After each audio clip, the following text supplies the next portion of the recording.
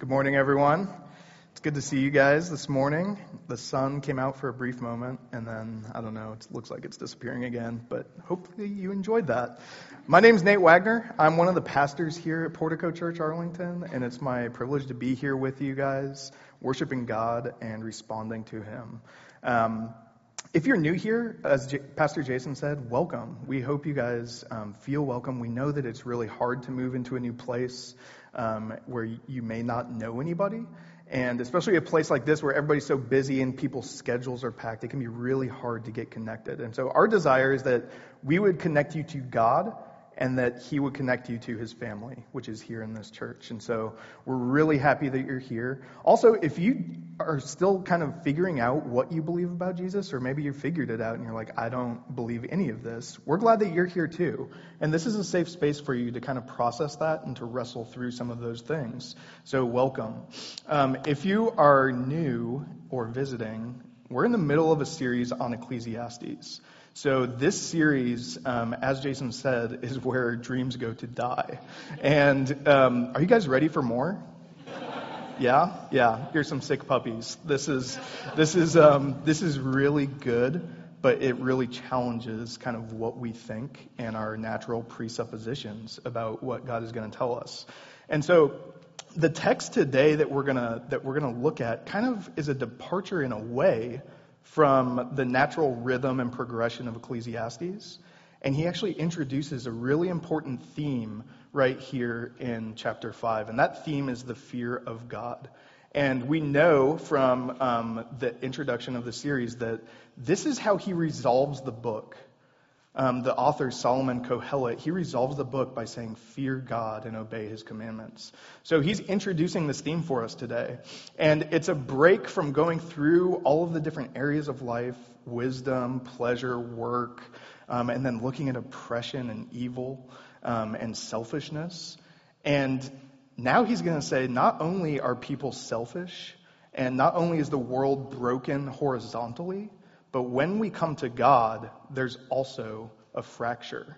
And we also bring that selfishness in and that self-obsession in to our relationship with God. So that's what we're going to be looking at today.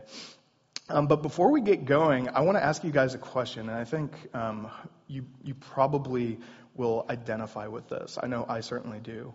But the question is, have you ever felt distant from God? And if you are a Christian for over a week, the answer is probably going to be yes. We feel distance from God in our walk. We hit periods of dryness where our relationship with God does not feel alive. It almost feels like God's not there. And that's a very real feeling. And sometimes it feels like that will never end. And so I went through a season like this about, I don't know, it was probably 8 years ago now. I was living in Colorado. I just started grad school. I was filling my life with all the things that I wanted in my life. So I was going to grad school because I wanted a certain job. I was going to this particular church because I liked the people who were there. I liked its style. I liked everything about how it made me feel. I was going through relationships looking for them to contribute to that because I knew how I wanted my life to be. And then it hit me one summer that all of these things were bouncing around in my mind. And honestly, it wouldn't have made a difference if God was real or not in my mind at that time. So I felt very far from God. I felt a huge distance from God. So I said, Nate, I know what you need. You need to get away from everything and go on a backpacking trip by yourself for about 5 days and 100 miles. That'll fix it. So I embarked on this backpacking trip, and I hoped that all of these distractions would be eliminated in the wilderness, and I could just be close to God again. And so here's what happened. It rained the entire time. I was soaking wet. It was freezing cold. And I was miserable. But it wasn't the cold and the wet that was driving me the most crazy. Is that my thoughts did not stop. And I had no one to bounce them off of or distract myself with. I was utterly alone with myself, and I hated it. So my heart was busy. my mind was busy, and I felt completely isolated from God. And I think that all of us experience times of dryness, and it's for various reasons. So it's not always because of selfishness. It's not always because we are very self-centered and self-obsessed, but sometimes it is. But today we're going to look at what happens when in that distance from God, we seek to know God. And when we know God truly, we fear God. And when we fear God, He brings us near. And so that's what we're going to see today, is that knowing God leads to fearing God, and fearing God brings us near to God. And so again, remember last week we were looking at all of the evil under the sun. And we were almost asking ourselves that question, where is God? Where is God in all of this? Why isn't He doing something about this oppression, about greed, about unchecked loneliness? Why isn't He doing something? And so this week, we're going to look at what happens when we approach God like that and how He responds to us as we approach God. So I'm going to read this. This is Ecclesiastes chapter 5, verses 1 through 7. Guard your steps when you go to the house of God. To draw near to listen is better than to offer the sacrifice of fools, for they do not know that they are doing evil. Be not rash with your mouth, nor let your heart be hasty to utter a word before God, for God is in heaven, and you are on earth. Therefore let your words be few, for a dream comes with much business, and a fool's voice with many words. When you vow a vow to God, do not delay in paying it, for He has no pleasure in fools. Pay what you vow. It is better that you should not vow than that you should vow and not pay. Let not your mouth lead you into sin. And do not say before the messenger that it was a mistake. Why should God be angry at your voice and destroy the work of your hands? For when dreams increase and words grow many, there is vanity. But God is the one you must fear. Please pray with me. Heavenly Father, God, I know that there are people in this room who feel distant from you. They feel like there's space in between their life and you. God, I know that people go through times of doubt where they don't know if you exist or if you care. And so, Lord, I ask that today as we come to your word, as we seek you, as we gather together as your family, that you would be here with us, that you would remember your promise, that where we gather in your name, there you are. And so, Lord, be here through your Spirit. Help us to see the glory of Christ and to be comforted by him. We pray all of these things in Jesus' name. Amen. All right, so we're going to look at, as I said, knowing God leads to fearing God, and fearing God brings us near to God. And so we're going to look at three different kind of ways to solve this riddle. And the first is why we don't fear God. So why don't we fear God? The second is why we should fear God. And then finally, we're going to talk about how fearing God actually brings us near to God. So in chapter 5, verses 1 through 7, we see a picture of people who are proceeding to the house of God. And they're going to God's house, they're approaching him, and we get some advice from Kohelet, from Solomon, who knows a thing or two about coming to worship God. He built the temple. He was the worship leader of Israel. And he says this, he says, "To draw near to listen is better than to offer the sacrifice of fools, for they do not know that they are doing evil." So, sacrifice of fools, bad. And then also, do not be hasty to utter a word before God. Basically, don't make a vow, don't make a promise to God. So, we're going to look at two ways that we know we're not fearing God. And it's when we try and manipulate him, control him, or get something from him through sacrificing and making vows. So, here's basically a definition of offering sacrifices. Because that's not something that we typically think about here. But here's what it is in our context. It's doing something for God, but you're expecting something in return. And this is all over Scripture. This is called idolatry. This is what people would do for idols. They would literally sacrifice things to their idols, expecting that that particular idol would give them a desired outcome. And so they would have a bunch of different idols because they want a lot of things. And so we do the same thing with God. But here's what we need to know. God does not need or want our vain sacrifices. So God is perfect in himself. He is completely self-sufficient. He cares more about our heart, the heart that we bring to him, than he does about what we do for him. He wants our motivations and our desires to be pure. The second way is by making vows, by offering promises to God. So promising allegiance or future obedience to God, again, in exchange for something. We do this because we want to get something from God. We want to have him bless our lives, so we say, if I promise this, then he'll give me that. So promising allegiance or future obedience to God in exchange for something. So this actually flows from a great deal of arrogance. And here's what I mean by that. When we promise future obedience to God or that we'll do something for God, we are arrogant because we assume that we will be able to do what we say. And I don't know if you're like me, but if you're anything like me, you've said a lot of things that you'll do in the future that you never do. And so when we do that with God, it's called making a vow and making a promise. And then here's the other thing that makes this a very arrogant way to approach God. It's arrogant because we assume that God wants that.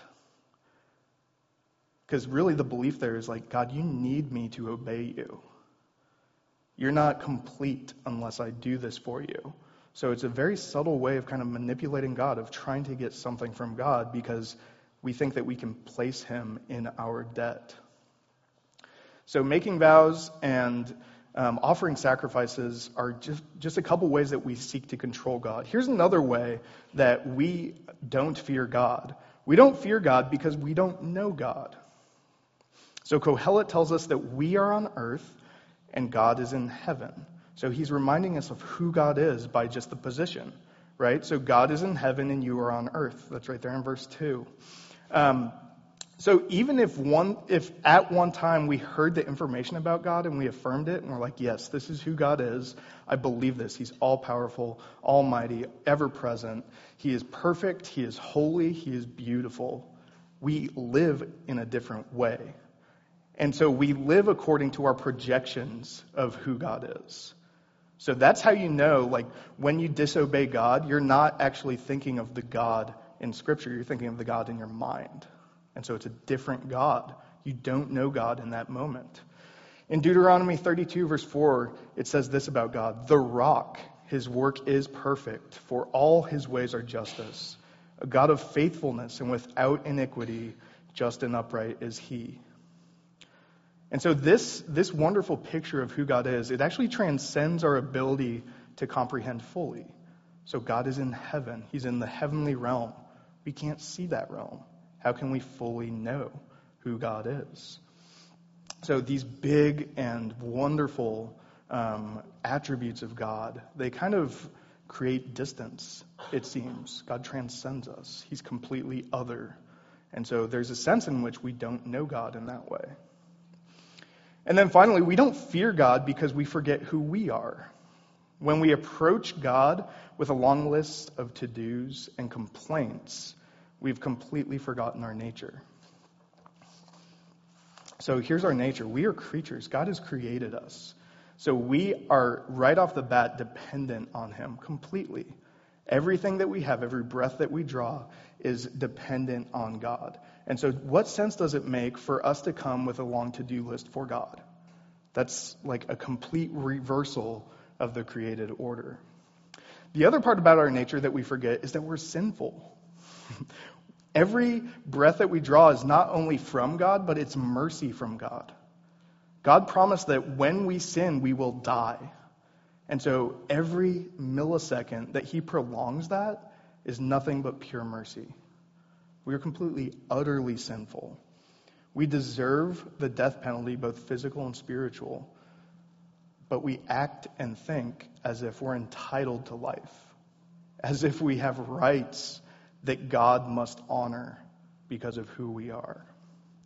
So it's a very dangerous way to approach God.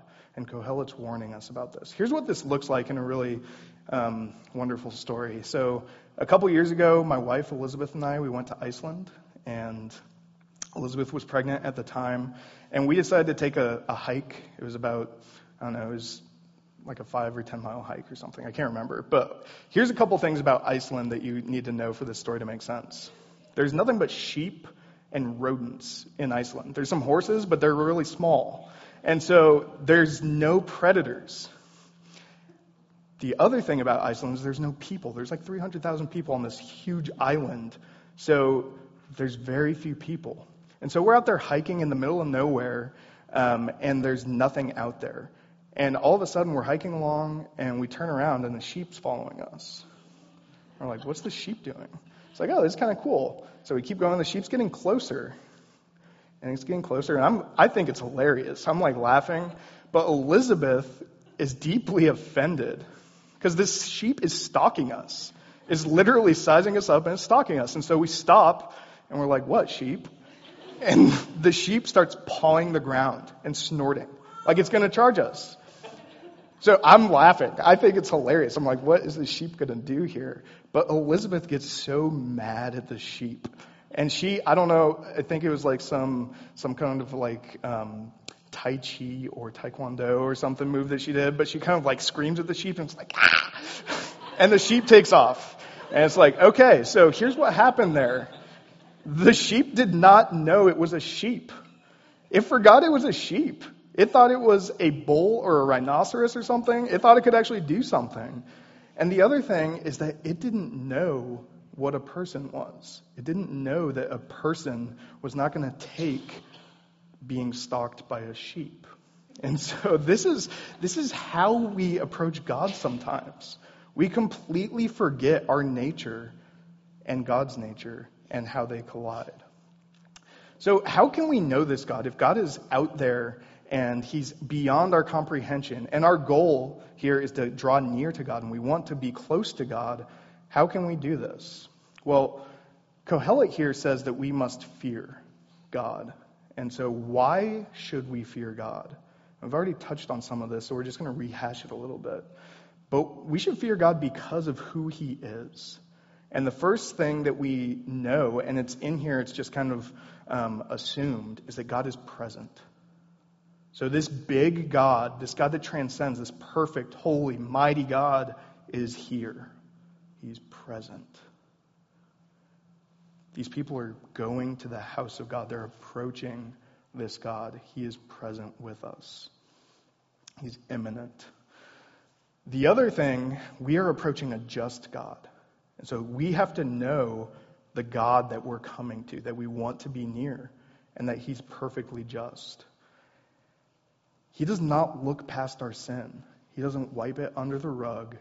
He will not abide in justice. He will deal with our sin, and he will execute perfect judgment on it. And again, that penalty is spiritual and physical death. So we should fear God because he is just. And then we should also fear God, again, because of who we are. It's just a reminder. As we see God who he is, we get a better picture of who we are. As we come near to God and we see his perfection, his holiness, his beauty, his power, we see our imperfection. We see our injustice. We see the ugliness of our sin. His goodness compares to our fallenness. His infinity compares to our finiteness. So a biblical and true knowledge of who God is will give us a biblical and true knowledge of who we are. And at the result of this is that we are completely transparent before God.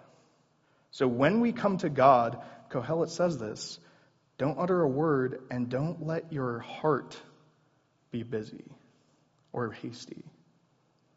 So it's not just the words that come out of our mouth that are audible to God. It's the thoughts in our heart, in our minds. God sees these. He knows our motivation. He knows our nature. We cannot scam, manipulate, or trick God into loving us.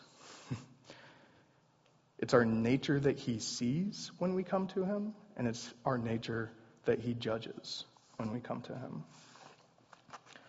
So we are seeking to draw near to God. We know who we are now. We know we're getting an idea of who God is. We must fear God then, because we know who we are and because we know who he is. So now, how fearing God brings us near to God.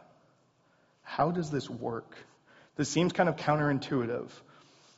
And I was talking about this example of, like, if you are in Hawaii, let's say, and a volcano erupts, do you go towards the volcano or away from the volcano? Go away from the volcano. Some of you might go towards it. You fear something else. But in that moment, you don't actually fear the volcano. You fear losing your life because of the volcano. And so you pursue what you fear. You fear losing your life, and so that changes your direction. And you actually move towards what you fear. You pursue it. And so the same is true when we come into know God. But we first have to really be clear about this. And we have to be clear about what fearing God actually means. Because it probably means 10 different things to all of you in this room. And so I'm going to define the fear of God for us. And this will help us understand the rest of the book of Ecclesiastes. And it's a 2-part definition. So the first part of it is fearing God is becoming utterly aware and convinced that God holds your life in his hands and that you have deeply and profoundly wronged him. So God holds your life in his hands and you've deeply and profoundly wronged him. Here's the second part. And the God who holds you in his hands is utterly good and merciful. He desires to show you mercy. And he's provided for you a way of mercy. And he offers it to you. So fearing God rightly humbles us and quiets us to receive from him, rather than seeking to control or to contribute to him. And this is just true of fear. Fear simplifies things. Like, you can be having a really busy day where you have a million things that are going on in your mind, and you have a lot of things that you're thinking about and you're going to do. And then let's just say you're walking down Clarendon Boulevard, and a grizzly bear is 2 feet in front of you. Things get really simple for your day, right?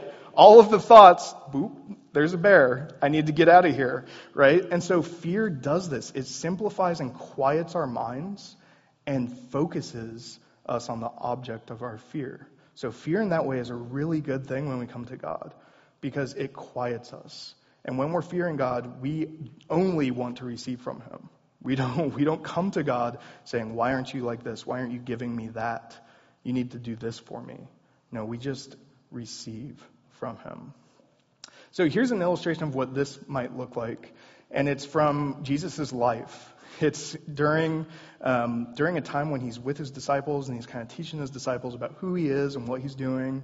And they just got done teaching, and so they hop in a boat and they're going across a body of water. And Jesus is tired because he just got done teaching a bunch of people and he wants to take a nap.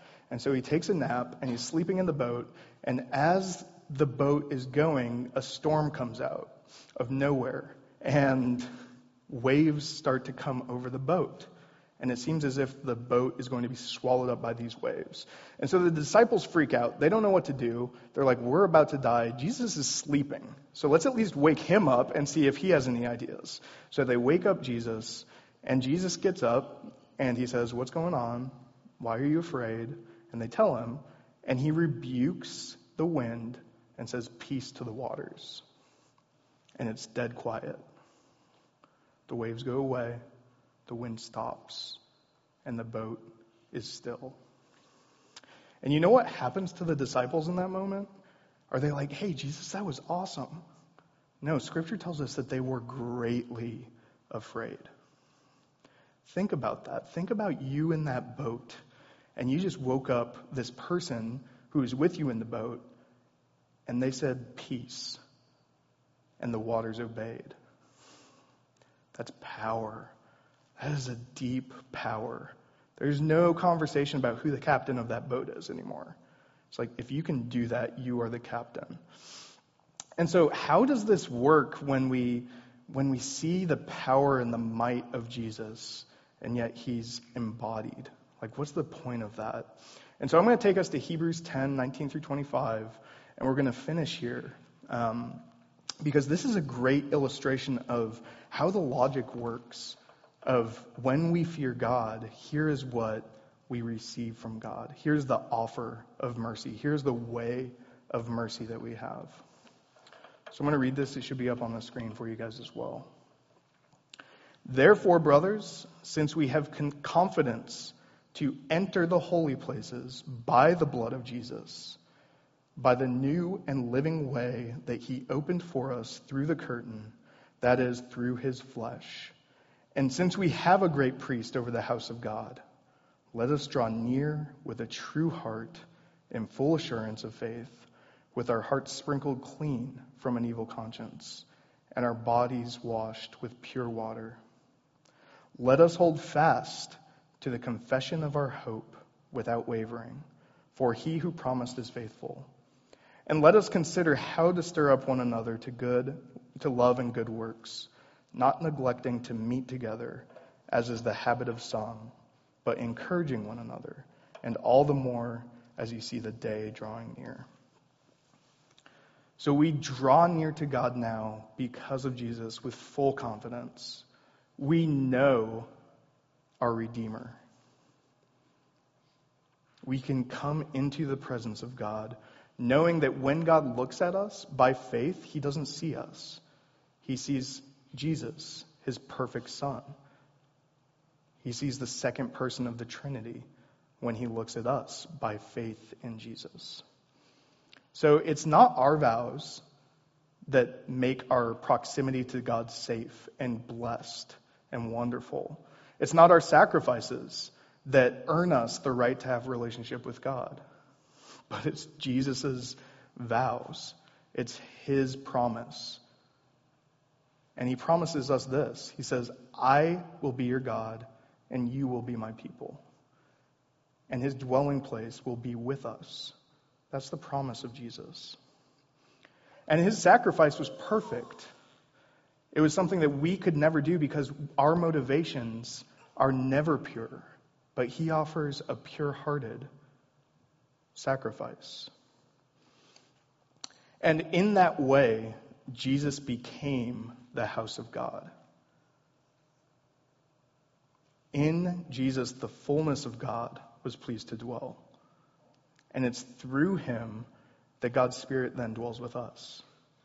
And so our nearness to God is not a subjective experience. It's an objective reality. So regardless of how close or distant we feel, when you trust in Jesus, you can be assured that God is dwelling in you and that you are dwelling in Christ. So we're brought into this deep intimacy with God. And yet we still have this exhortation from Kohelet to guard your steps. And so what does this mean for us? Well, in Hebrews, it goes on after showing us how Jesus is our priest and he is the temple of God and he is the way of mercy. And it uses plural language. Let us hold fast to the confession of our hope without wavering, for he who promised is faithful. And let us consider how to stir up one another to love and good works, not neglecting to meet together, as is the habit of some, but encouraging one another, and all the more as you see the day drawing near. And so how we guard our hearts when we approach God, when we approach Jesus, is by committing to intentional and consistent fellowship with God's family. Because it is there where we're going to be reminded of who God is and who we are. And that's just going to continue to happen over and over when you're around the family of God. And so each of us has a responsibility to each other to do this. Because we know we've experienced what it feels like when God feels distant. And hopefully we care enough about each other to remind each other of God's promises in the midst of that darkness and dryness. And we can't do that unless we're here together. And so guard your schedules, guys. Guard them. Like if you value being near to God, then guard your Sunday. Commit to being here. And it's not about fulfilling a certain quota of Sundays, but you're just not going to feel near to God if you don't come to church on Sunday. It just won't happen. The other way is when you approach God's word, guard your heart there too. You have to immerse yourself in the narrative of Scripture. And so this needs to be a priority. You need to guard your schedule throughout the week to be able to do this, because we need to receive from God who He is and be reminded of who we are constantly, every day. And we get that treasure in His Word. It reminds us that we need to fear God. And when we fear Him, we are drawn near to Him. And so the knowledge of who God is, His transcendence, His complete otherness, and His nearness, His presence here with us, it gives us this deep and paralyzing fear as we consider ourselves in His very presence. And as we seek to draw near, and in our moment of helplessness and despair, we are always reminded when we are with each other and we're in His Word that the way of mercy is given, and our fear becomes perfected and complete in love for God and in love for each other. And so I'm going to close this sermon by praying over you all. And so it might be a little bit longer than we're used to hearing a prayer, but I have a heart for people who feel distant from God. And I know that is only solved one way, and it's by God's presence. And so I'm just going to pray over you. If you know someone, like if you're in a really good spot with God, but you know someone who feels distant, pray for them right now. And if you are in that spot where you just can't seem to get your arms around God, and He feels very far off, then just receive this prayer.